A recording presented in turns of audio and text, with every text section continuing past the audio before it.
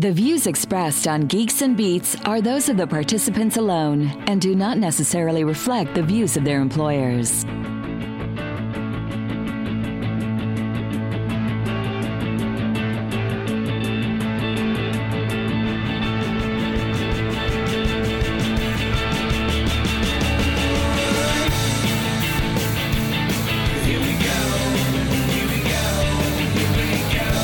From the headquarters of Geeks and Beats magazine, now with 1.2 billion subscribers on iTunes and GeoCities, this is the world's most popular podcast with Alan Cross and Michael Hainsworth, featuring musical guest Sting.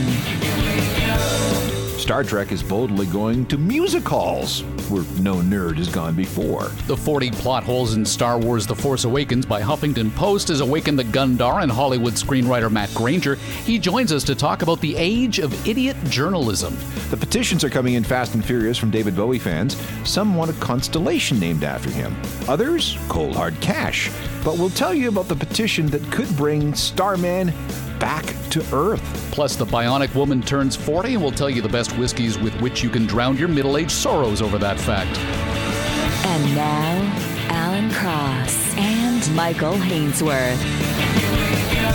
Are you ready to boldly go where no musical has gone before? I am surprised that we have this Star Trek musical tour. The 50th anniversary is coming up. I think the show, it was 19... Yeah, it is the 50th. And we've had Derek Dresser over at geeksandbeats.com doing an extensive view from the bridge. Yes, that's been very good. I've been very entertained by that. If you look at the original series, you'll see that music figured in very prominently. In fact, I did a post on that on my site, a Journal of Musical Things, showing how music was woven into the show in very interesting ways. Not only that iconic Alexander Courage opening theme, but music popped up in, let's just say that there were some cheesier moments that were made all the much more cheesier by the music that they used. Voyage opened this past weekend at West Palm Beach. 100 North American cities in a tour that runs through May, featuring the music of Jerry Goldsmith, Gerald Fried, Jay Chataway, Dennis McCarthy, Mark McKenzie, and Cliff Idleman. I just hope that Captain Kirk himself does not grab a microphone. Oh, he will. I guarantee you, if he is asked. Listen, I know the man. I know you do. You went on tour with him, but it was a speaking tour. I've heard his music. His music is not very good. Mr. Tambourine Man. Mr. Tambourine Man! At the end of every show, he sang a song. Sang? Was that in quotes? Did I hear air quotes in your voice? You did hear air quotes there. He continues to do this one-man show without me. And at the end, he does end it with a song. Okay. Would you pay the $200 for a ticket? I'm not really sure. There are those concerts that show that do video game music and some of the other stuff. I don't know if I would do it. Maybe I might. If I got comped, I might go. All right, Alan, have you now finally seen the Star Wars movie? I have not. I am, don't spoil anything for me here. Oh, we're totally going to spoil it. Going to spoil it. Well, go ahead. I don't really care. Well, there was this thing making the rounds on the Intertron. Ever since the film came out, Huffington Post put out this 40 giant plot hole thing. And it was... First of all, as a Star Wars nerd, it made me mad because I didn't feel like the guy had actually read the article. And then Matt Granger had written this big, long article. And this was a guy who was, he's in the film industry. You can go to the Internet Movie Database, pull him up. He's got a remarkable CV associated with Hollywood. And he wrote, "At long last, my Star Wars Episode 7 review, The Force Awakens and the Rise of Idiot Journalism."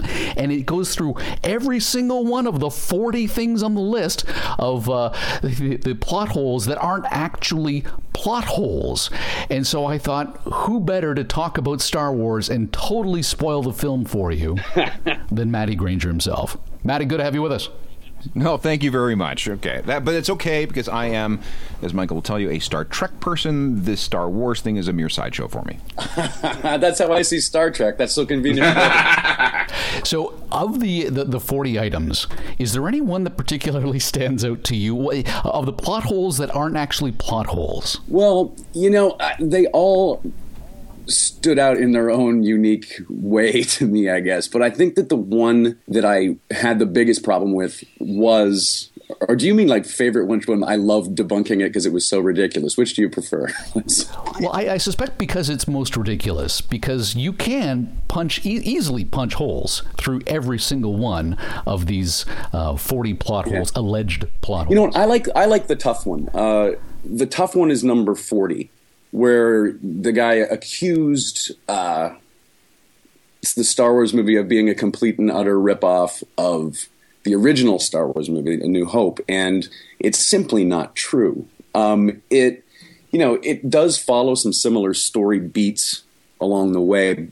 You know, I don't want to spoil it for poor Alan, but they start on a desert planet and then they have to blow up a Death Star type thing.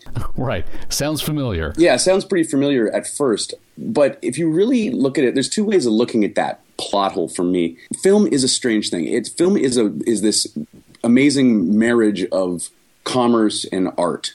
And when they make these movies, what they're doing is trying to please both sides of that equation. Yes, it does hit similar story beats. Yes, there is a robot that's got a secret clue hidden inside it. Yes, they start on a desert planet and leave the desert planet on the Millennium Falcon. Yes, they do have to blow up a Death Star-like device at the end of the movie. But I believe that they've done this for two reasons. I think that there is a legitimate repetition going on for, in the sake of the art. Mike Climo, this writer, Mike Climo, a friend of mine, wrote a great article on Star Wars that was called Star Wars Ring Theory, and I linked to it in my article, where these movies do have plot rings that go through them, where events continue to occur and repeat themselves and go over themselves. And when you read his dissertation, the thing is massive. Like, you have to read it.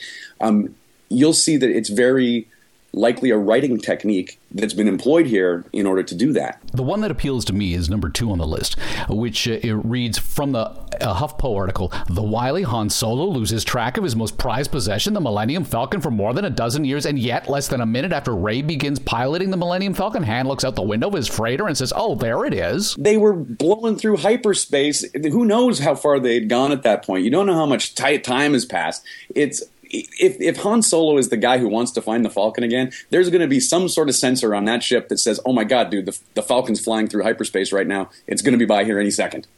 And he did. As a matter of fact, I had seen the film this afternoon for the second time with my daughter, knowing that you had gone through this list. Yeah. And he had pointed out that his sensors had picked it up. So if his sensors picked up the Falcon, of course, the bad guy's sensors would do so as well. Exactly. But despite the entire list of the 40 items that we're looking at here, what appealed to me the most out of your article was not necessarily the rundown point for point, but it was the idea that some jackass millennial who's only interested in hater culture, who clearly didn't really watch the movie with any intensity whatsoever, put this together. But by the end of the article, you come to realize it's not some millennial who's writing a clickbait article. It's a guy who has no excuse for the way he's conducting himself. Not at all. And that was the most disappointing part to me, was when I read who he was. All right, let's throw Seth Abramson, the assistant professor of English at the University of New Hampshire and a graduate at Harvard Law School, under the bus. Negativity is very easy to do. You know, negativity is a very easy thing to run to when you want to get likes on Facebook type thing. Positivity is difficult. You know, it's not easy to be positive about everything. It's easy to go, "Oh yeah, that sucked, and here's a bunch of reasons why." But what disappointed me the most about that is that a journalist in his position should be concerned with raising the bar and not lowering it. And that's one of the things that bothered me the most about it, was that he took his responsibility as a well-educated writer and just lowered the lowest common denominator and appealed to stupidity and appealed to negativity. And that in itself is the biggest crime of all. You know, it's stupid. Alan, you must encounter this in music writing as well. Oh, all the time. There are people who just want attention. So what they'll do, for no particular reason, other than the fact that they know that they're going to get a bunch of clicks on their outrageous thesis, they'll say something dumb from a pseudo-academic point of view, and then just sit back and watch everybody fight about things. My wife is dealing with this right now with the TV show Outlander. And apparently the two main characters, are there's two factions on the internet. One faction says that the two actors are actual lovers, and the other faction says that they are nothing but they're acting. And the way what people are writing on the internet on Tumblr accounts, it's insane, and it's all just a sad cry for attention. Do you find that your background in film sort of forced you to get involved in this little bun fight? In a way, yeah. It wasn't necessarily my background in the film industry and the amount of films I've worked on that really drove me to do it. It was more of my brother and I are screenwriters as well, and we have our first feature being made this year. We agonize over story, and I think that when you understand story and you understand what characters do in a movie and you understand what a plot does in a movie, then that needs to be defended. Most certainly, screenwriting is a difficult task. And if you just go after a movie for the sake of going after it, then you haven't done your work. You know what I mean? And that's the thing. That's why I felt it, because I understand story. I understand movies. I know how to read them. I know how to write them. And I know how to watch them. There's a certain degree of responsibility that comes to all of us as the consumers, not the producers of this sort of thing. When you forward that HuffPo article at the end of the day, you are contributing to the hater culture, the negativity. Yeah. Like the number of times I've seen people on Facebook retweet something, barely even reading it, and it's easily debunked by going to Snopes or what have you, or just by simply looking at it with a critical eye. Or reading the article that's linked to the Twitter post. Right, yeah. Exactly. Not just the headline, which is what most people. Yeah. But I can imagine in your line of work, it's just that much easier because it's that much more accessible. Yeah, very much so. Yeah. When it comes to Alan seeing the film, what is the one plot hole that did stand out that you're going to have to tell him about so that he doesn't focus on it at the end of the day? I gotta say that there actually is one, and it's not on his list, surprisingly enough. In the movie, for some reason, the giant super laser planet that they've created sucks the energy of the sun out. When a sun disappears, gravity kind of goes away. That would leave all kinds of gravitational ripples that would send everything into sheer chaos immediately. Yeah, it would. So that is and you know what? I've done this thing in my brain that I've just patched the hole for myself. And what I have come to terms with is that they've had to shoot this laser off twice. This laser shoots twice, or they're about to shoot it a second time. So they've shot it off once already after draining the sun once. Clearly they have to drain the sun a second time to do it again. Perhaps that they can drain the sun down to a certain point where the nuclear reactions continue to happen and it regenerates itself over an amount of time, explaining why they're on a snow planet. Is it a dark snow planet? No, sorry. They're not on a snow planet. That was a spoiler. No. Sorry. Well, the spoiler for me was R2-D2 at a certain point in the film comes to life. And okay, stop. I don't want to hear any more. And all I could think is, does Princess Leia not have a Best Buy she can go in and download the kid's memory from? Like, this is a robot. Plug it into the USB port, for crying out loud. I would think that R2-D2, being the loyal droid he is, if you ever want me to go see that, if you want me to go see this movie, you're not going to talk. Has taken whatever information he's got inside of him, just diced it up into a million untraceable bits. He's running Tor. And has that only he can access. He is also the most fiercely loyal droid we're talking about here. So I think that there's a good chance that R2 knew what he was doing. And I would also hazard a guess to say that Luke can somehow have some sort of Force-like communication with his robot and said, okay, I'm sensing what's going on out there.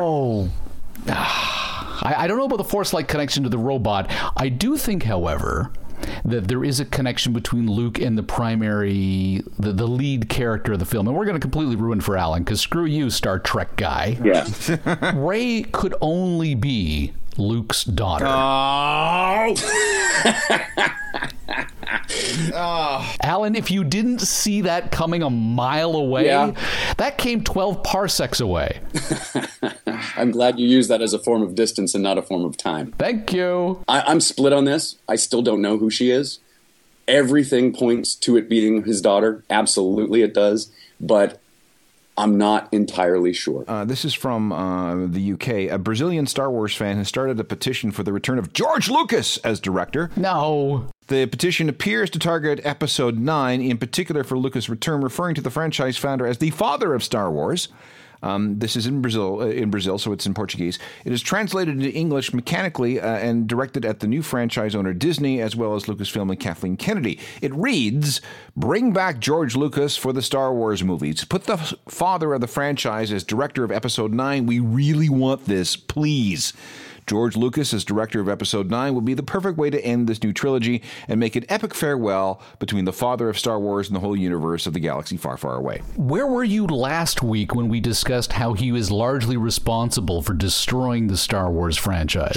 I'm just saying that we talked about people who were deliberately contrary, and here we go. Yeah, the last thing you want is to go out. I have to contribute something to this conversation because I didn't see the movie. All right, Spock. Yeah, exactly. Yeah, live long and prosper. You know what? I think George has said his goodbye, and his goodbye was gracefully done. Yes, white slaver graceful. Very graceful.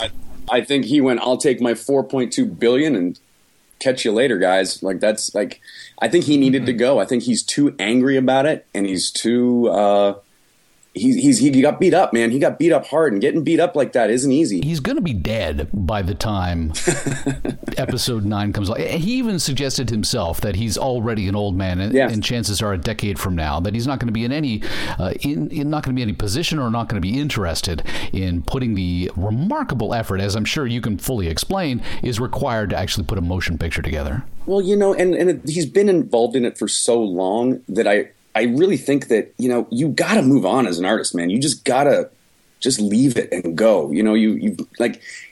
Well, this is my theory. He's not an artist. He's not at all. You are a screenwriter. You know what it takes to write something that's worthy of being put on the silver screen. And this was a man who, back in 1977, wrote a 6-chapter script that Hollywood said, you know what? How about we pare that down to 1? Because everything else is crap. Right. Yeah, well, it proved that was right.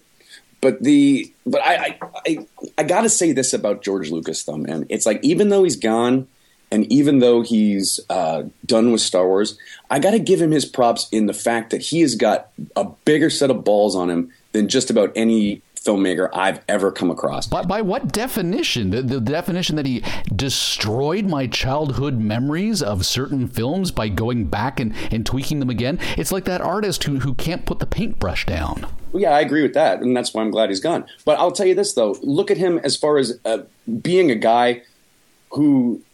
just was unrelenting to his own vision. And he said, I'm going to make the movies, regardless if they suck or not, I'm going to make the movies I want to make. Just like a good musician will say, I'm going to write the songs I want to write, and he never bowed to anybody. He never caved to anybody.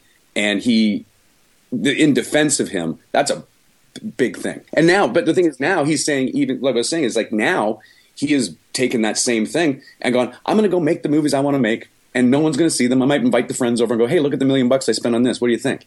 And they'll go, great, it's awesome, George. And then they'll leave his house and go, geez, George's still making movies for nobody. George's home movies. That dude is true to his vision, man. And no matter if it stinks or not, it's what he wanted to do. And I got to applaud him for that. I really do.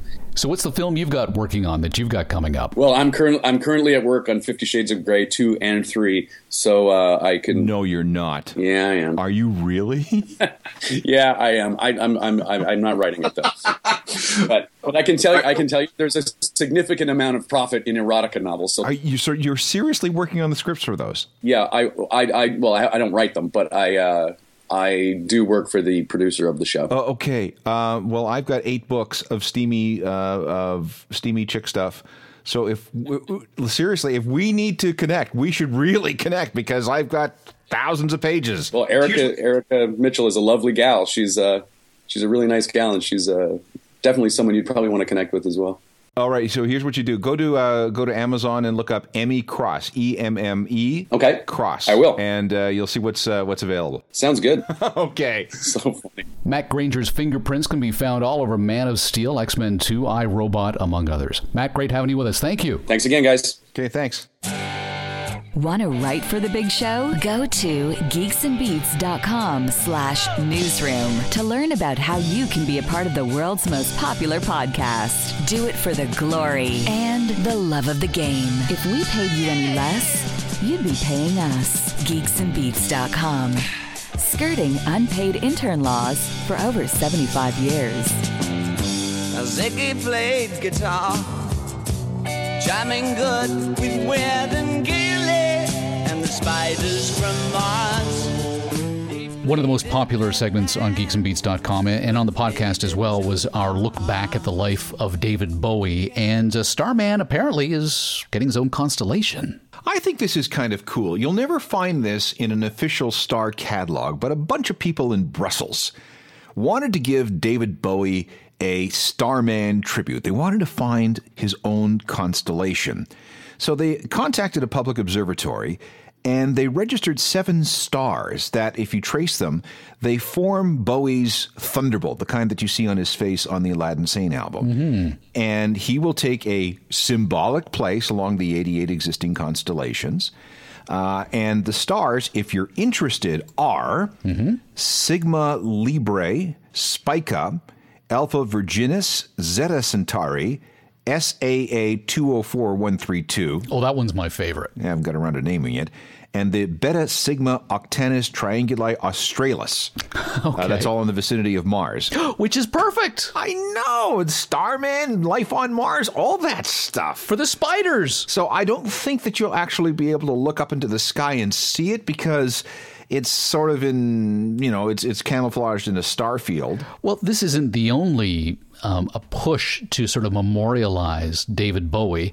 Apparently in Britain, they want to put him on the 20-pound note. Yeah, they've got a new 20-pound note coming out this spring. It's scheduled to come out with a new face on it. And there's been a lot of debate as to whose face should be on the note. And there is a petition on right now that says that it should be Bowie. They've got about 12,000 people. Fans want to rename Mars after David Bowie, as well as put him on the 20-pound note. And as it stands right now, they've got quite the number of signatures for this petition. Yeah, 12,000. I don't know if that's going to mean anything because usually you have to be a monarch or a politician. Right. Or some kind of really big ancient historical figure to make it onto some currency. I can't, but why couldn't he be the first rock star on money? You know, what's rather interesting is that there were certain places within Britain where they have like local currency in order to encourage spending money within a certain business area. And there is actually Bowie money. Oh, really? Yeah, you can only use it. It's in Brixton, maybe? I don't know. But you can only use this Bowie notes, Bowie currency. Bowie bucks? Bowie bucks in this, in certain stores. It's kind of like Canadian Tire money. Yes. Okay, pop quiz, Mr. Canadiana. The person on the face of Canadian Tire money, his name is? It's Jock something, isn't it? Oh. I don't know. Way off. Who? Sandy McTire. Is it really? That is the name of the character drawn on the Canadian Tire money. I didn't know that. Of which they're phasing out in favor of plastic now. I know. And I went to get gas at a Canadian Tire gas bar today, and I had the little membership card. I forgot it. And, it's like... But, I'm getting Canadian Tire money now, and I'm stuffing it in my back pocket, and it's for 5 cents or 10 cents, and it's like, whatever. I just tossed it into the recycling bin, which is probably a stupid thing to do. But, if you have... a loyalty card, and you just present it every time, like I do with my PetroPoints card or my Aeroplan card. It makes sense. Now, radio legend, and before he was a radio legend, he was a comedian. I'm talking about Ted Wallachin. Do you know of who I speak? Yes, I used to work with Ted many years ago. I worked with Ted when he was just getting into radio, when comedy was still his thing. One of his great routines was taking Canadian Tire money down to the United States and telling people that was our president. Yeah. Now, on the topic of petitions for David Bowie, some petitions are more effective than others. Change.org is the place to go for petitions, particularly if you want to make a big difference in government. At least that's how it was set up.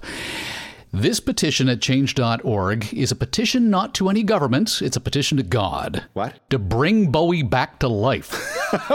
Titled, Say No to David Bowie Dead. Oh, you've got to send me that link. It has 8,000 petitions, signatures, to the 10,000 petition goal. I love it.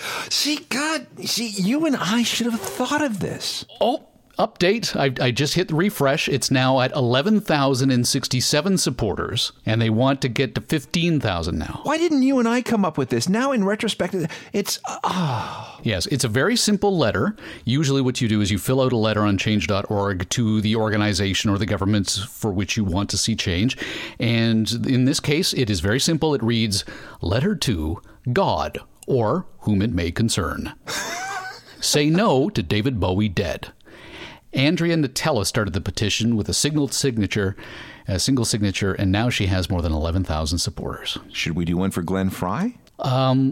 As much as some people like the Eagles and Glenn Frey, I don't need to hear more of his music. Probably won't have the same effect as a Bowie petition. Same thing with... No. We could do one for Lemmy. Although I think the time has passed. The reason why the Bowie one might actually work is Andrea Nutella is based out of Rome, which, as we know, is also home to the Vatican. Mm-hmm. Maybe she could... So maybe she's got an in. All right. I want you to send me that link, and we will spread the link around the world via the Geeks and Beats network, and we will see if we can push this to well over 100,000 signatures. I mean, God can't ignore it. When we were young, the future was so bright. The old neighborhood was so alive. Every kid on the whole damn street was gonna make it big and not repeat. Now the neighborhood's cracked and torn. The kids are grown up, but their lives are worn. How can one little street swallow so many lives? Chance is gone, nothing's free. Longing for used to be. Why are millennials so uncool musically? Did you see that article that's being passed around? It's being passed around mostly among baby boomers. Right, it's very clickbaity. It is very clickbaity, but if you read the article, it's rather interesting. We'll put a link to it in the show notes. My favorite thing, though, on your website is the photo illustration that goes with it is a screenshot from The Simpsons. Old man yells at cloud. Yeah, I know. Because that's really what we're talking about. It really is kind of a get off my lawn type thing. But, you know, I've been involved in a number of focus groups where we get millennials in a room and we talk to them about music. And it's rather interesting. I get the sense that these kids, and I'm sorry if I use the word kids in this way, but they say that they're passionate about music. But I don't think, at least the people that I saw in these focus groups, I don't think they're as passionate as previous generations were. Now, why do you say that? Because they live in an oversaturated media world. Oh, this is a high supply, low demand equation. Yeah, and they've grown up in an environment where music has been free and infinite. It was never something in limited supply. I was thinking about that as I was listening to Roxy Music on my drive home today, and the woman who introduced me to that introduced it to me via an actual compact disc, something I got to physically hold in my hand and review the liner notes. You can't do that now.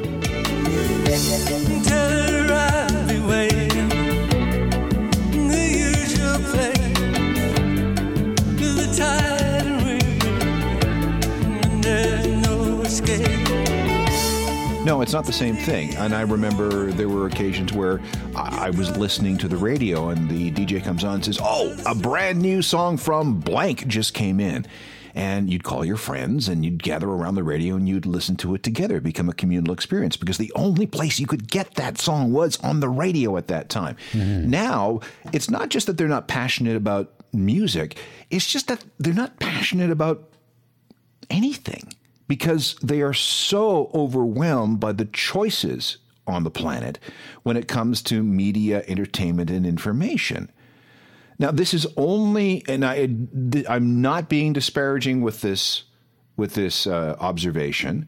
I don't mean to sound like an old guy telling you to get off my lawn. I'm looking at it from a sociological point of view, and I'm wondering if this group of, I guess it was about 35 people that I was dealing with, I'm wondering if they are representative of millennials at large. If you've got opinion on this, give us a call at area code 323-319-NERD. That's 323-319-NERD. London, Bangkok, New York, Cincinnati. From the worldwide headquarters of Geeks and Beats magazine, this is a G&B News Update. We have 2 new co-producers. Excellent. Thank you for joining the team. Cole Novak and Daniel Greer. Yes, thank you very much for joining the team. They did so by shelling out $25 per episode. And the neat thing about it is we're using Patreon as a way of you supporting the big show. And you can set a limit, a lifetime limit, so that we don't rack up your credit card every time we put out an episode. If you don't want to drop $25 and get us to talk about you on the show and get your name added to the album artwork that you can print off, frame, and hang in your parents' basement, you can become a member of the World's Worst Intern program, where for $1 an episode, you work on the show, do absolutely no work, we pocket the cash, and it's our way of getting the show up and running. Benjamin Gressick, Rick C. in Oakville, Peter Roble, Matthew Bartram, Frank Viveri, Christopher Potter, among others, thank you very much for supporting the big show. We do appreciate it. And you, if you're listening to us on the radio, you're hearing commercials between the segments. We get none of that action. Bupkis. So the only support we get is from you. We hope that we deliver value to you. If we do and you think it's worth a tip, do it. And the neat thing, too, is that if you do support the show, we put your name in the big virtual bin for future raffles, which will be coming up a little later on. We don't have anything this week yet, do we? We don't have anything this week, but we're working on something big with some pretty good people. So I'm looking forward to that. Okay, good. And the weird thing, too, was when I explained to her how we go about it, how, we talk about it on the show, we check it out ourselves, we give one away. At the end of the conversation, she said, "So how much?" What? And I said, I'm sorry, what do you mean? She said, "How much money?" I said, no money. And she explained that in this world, this is becoming increasingly common, where we'll talk about your product, but you have to pay us to do so.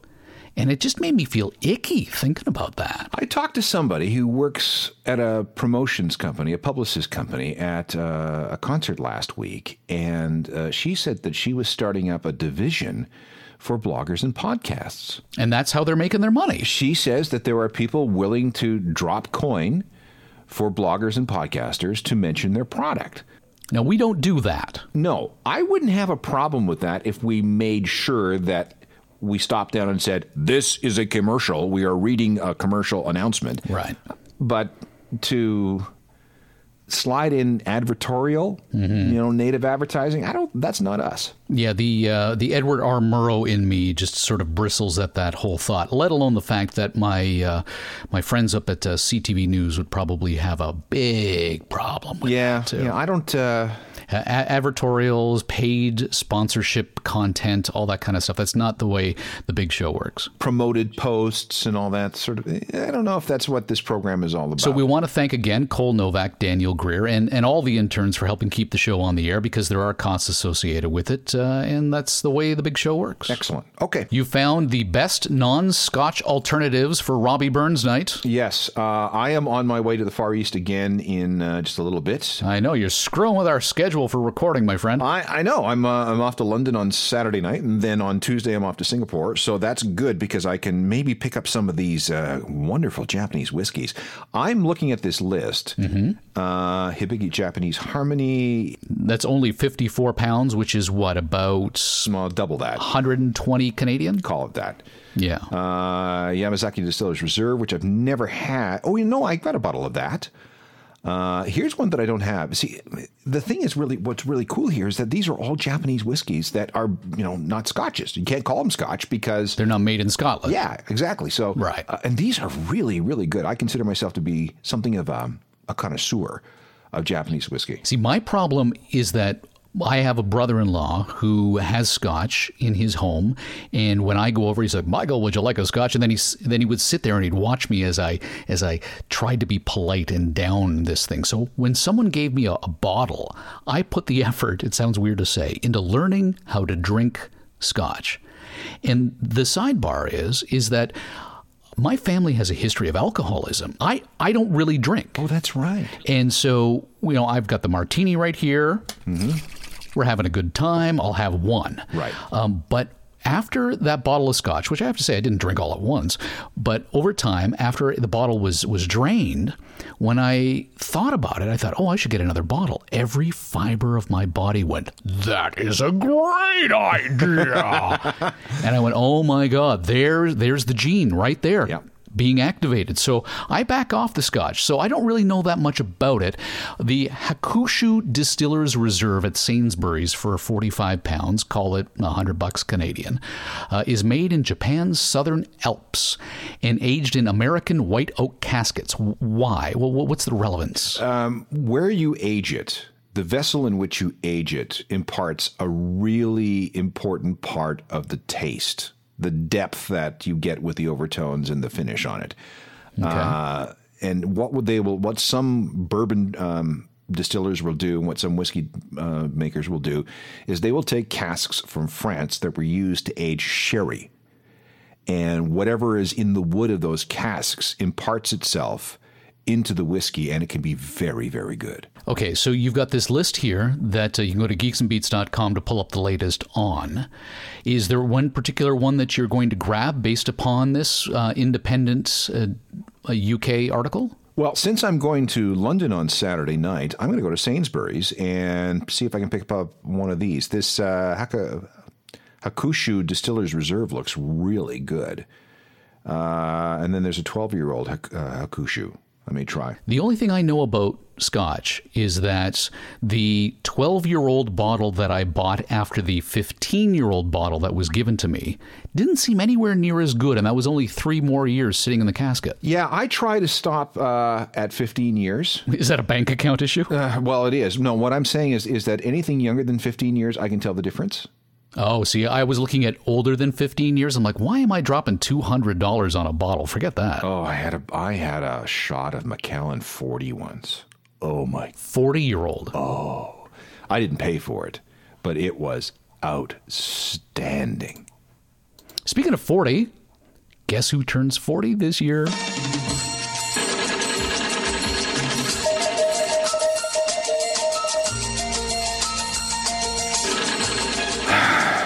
I see this. It's the Bionic Woman. I was in love with Lindsay Wagner. Okay, let's tell tales out of school here as far as your age. I figure you were probably 15 when the Bionic Woman went on TV? I have no idea. I don't remember. So 40 years ago, that's what I'm figuring. You would have been right prime in the mid-1970s to fall in love with Lindsay Wagner. Yeah, and the weird thing was I looked at her as a superhuman woman. I didn't think about what she might be like in other rooms of the house. Oh, see, yeah. You had that sort of innocent twist to you that most of my friends didn't. Oh, really? Oh, completely crushed my innocent heart when it came to this sort of thing. Not so much the Bionic Woman, but in the mid-70s, it was Linda Carter in Wonder Woman. Oh, Linda Carter was hot. Yeah. Oh.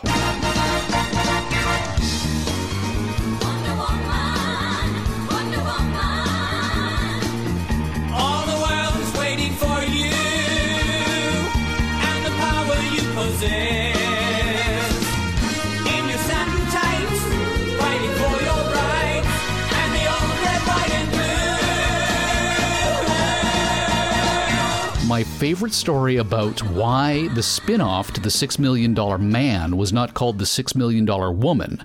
Have you heard this? No. Executives in Hollywood were concerned that if they labeled a woman the $6 Million Woman, people would think we were talking about a hooker. Oh, come on. Kid you not. Really? After Steve Austin had been on TV for a couple of years? It only aired for like 3 seasons and on ABC, and then NBC picked it up 1 year later and canceled it in 1978. But before it happened, Richard Anderson appeared in both The $6 Million Man and The Bionic Woman as the OSI chief. Do you remember the OSI? Yes, I did. Office of Strategic Intelligence? Office of Scientific Intelligence. Ah, okay. Yes.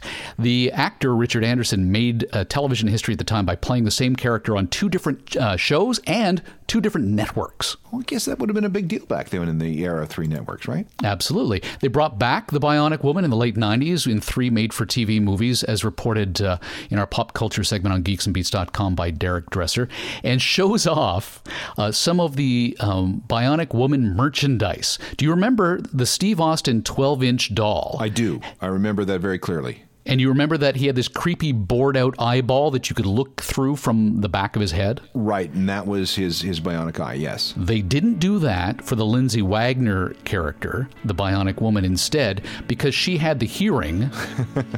They would instead have a little click in her head, and whenever she turned her head, you heard click, click, click, click, click. Oh, did you? See, I never had it.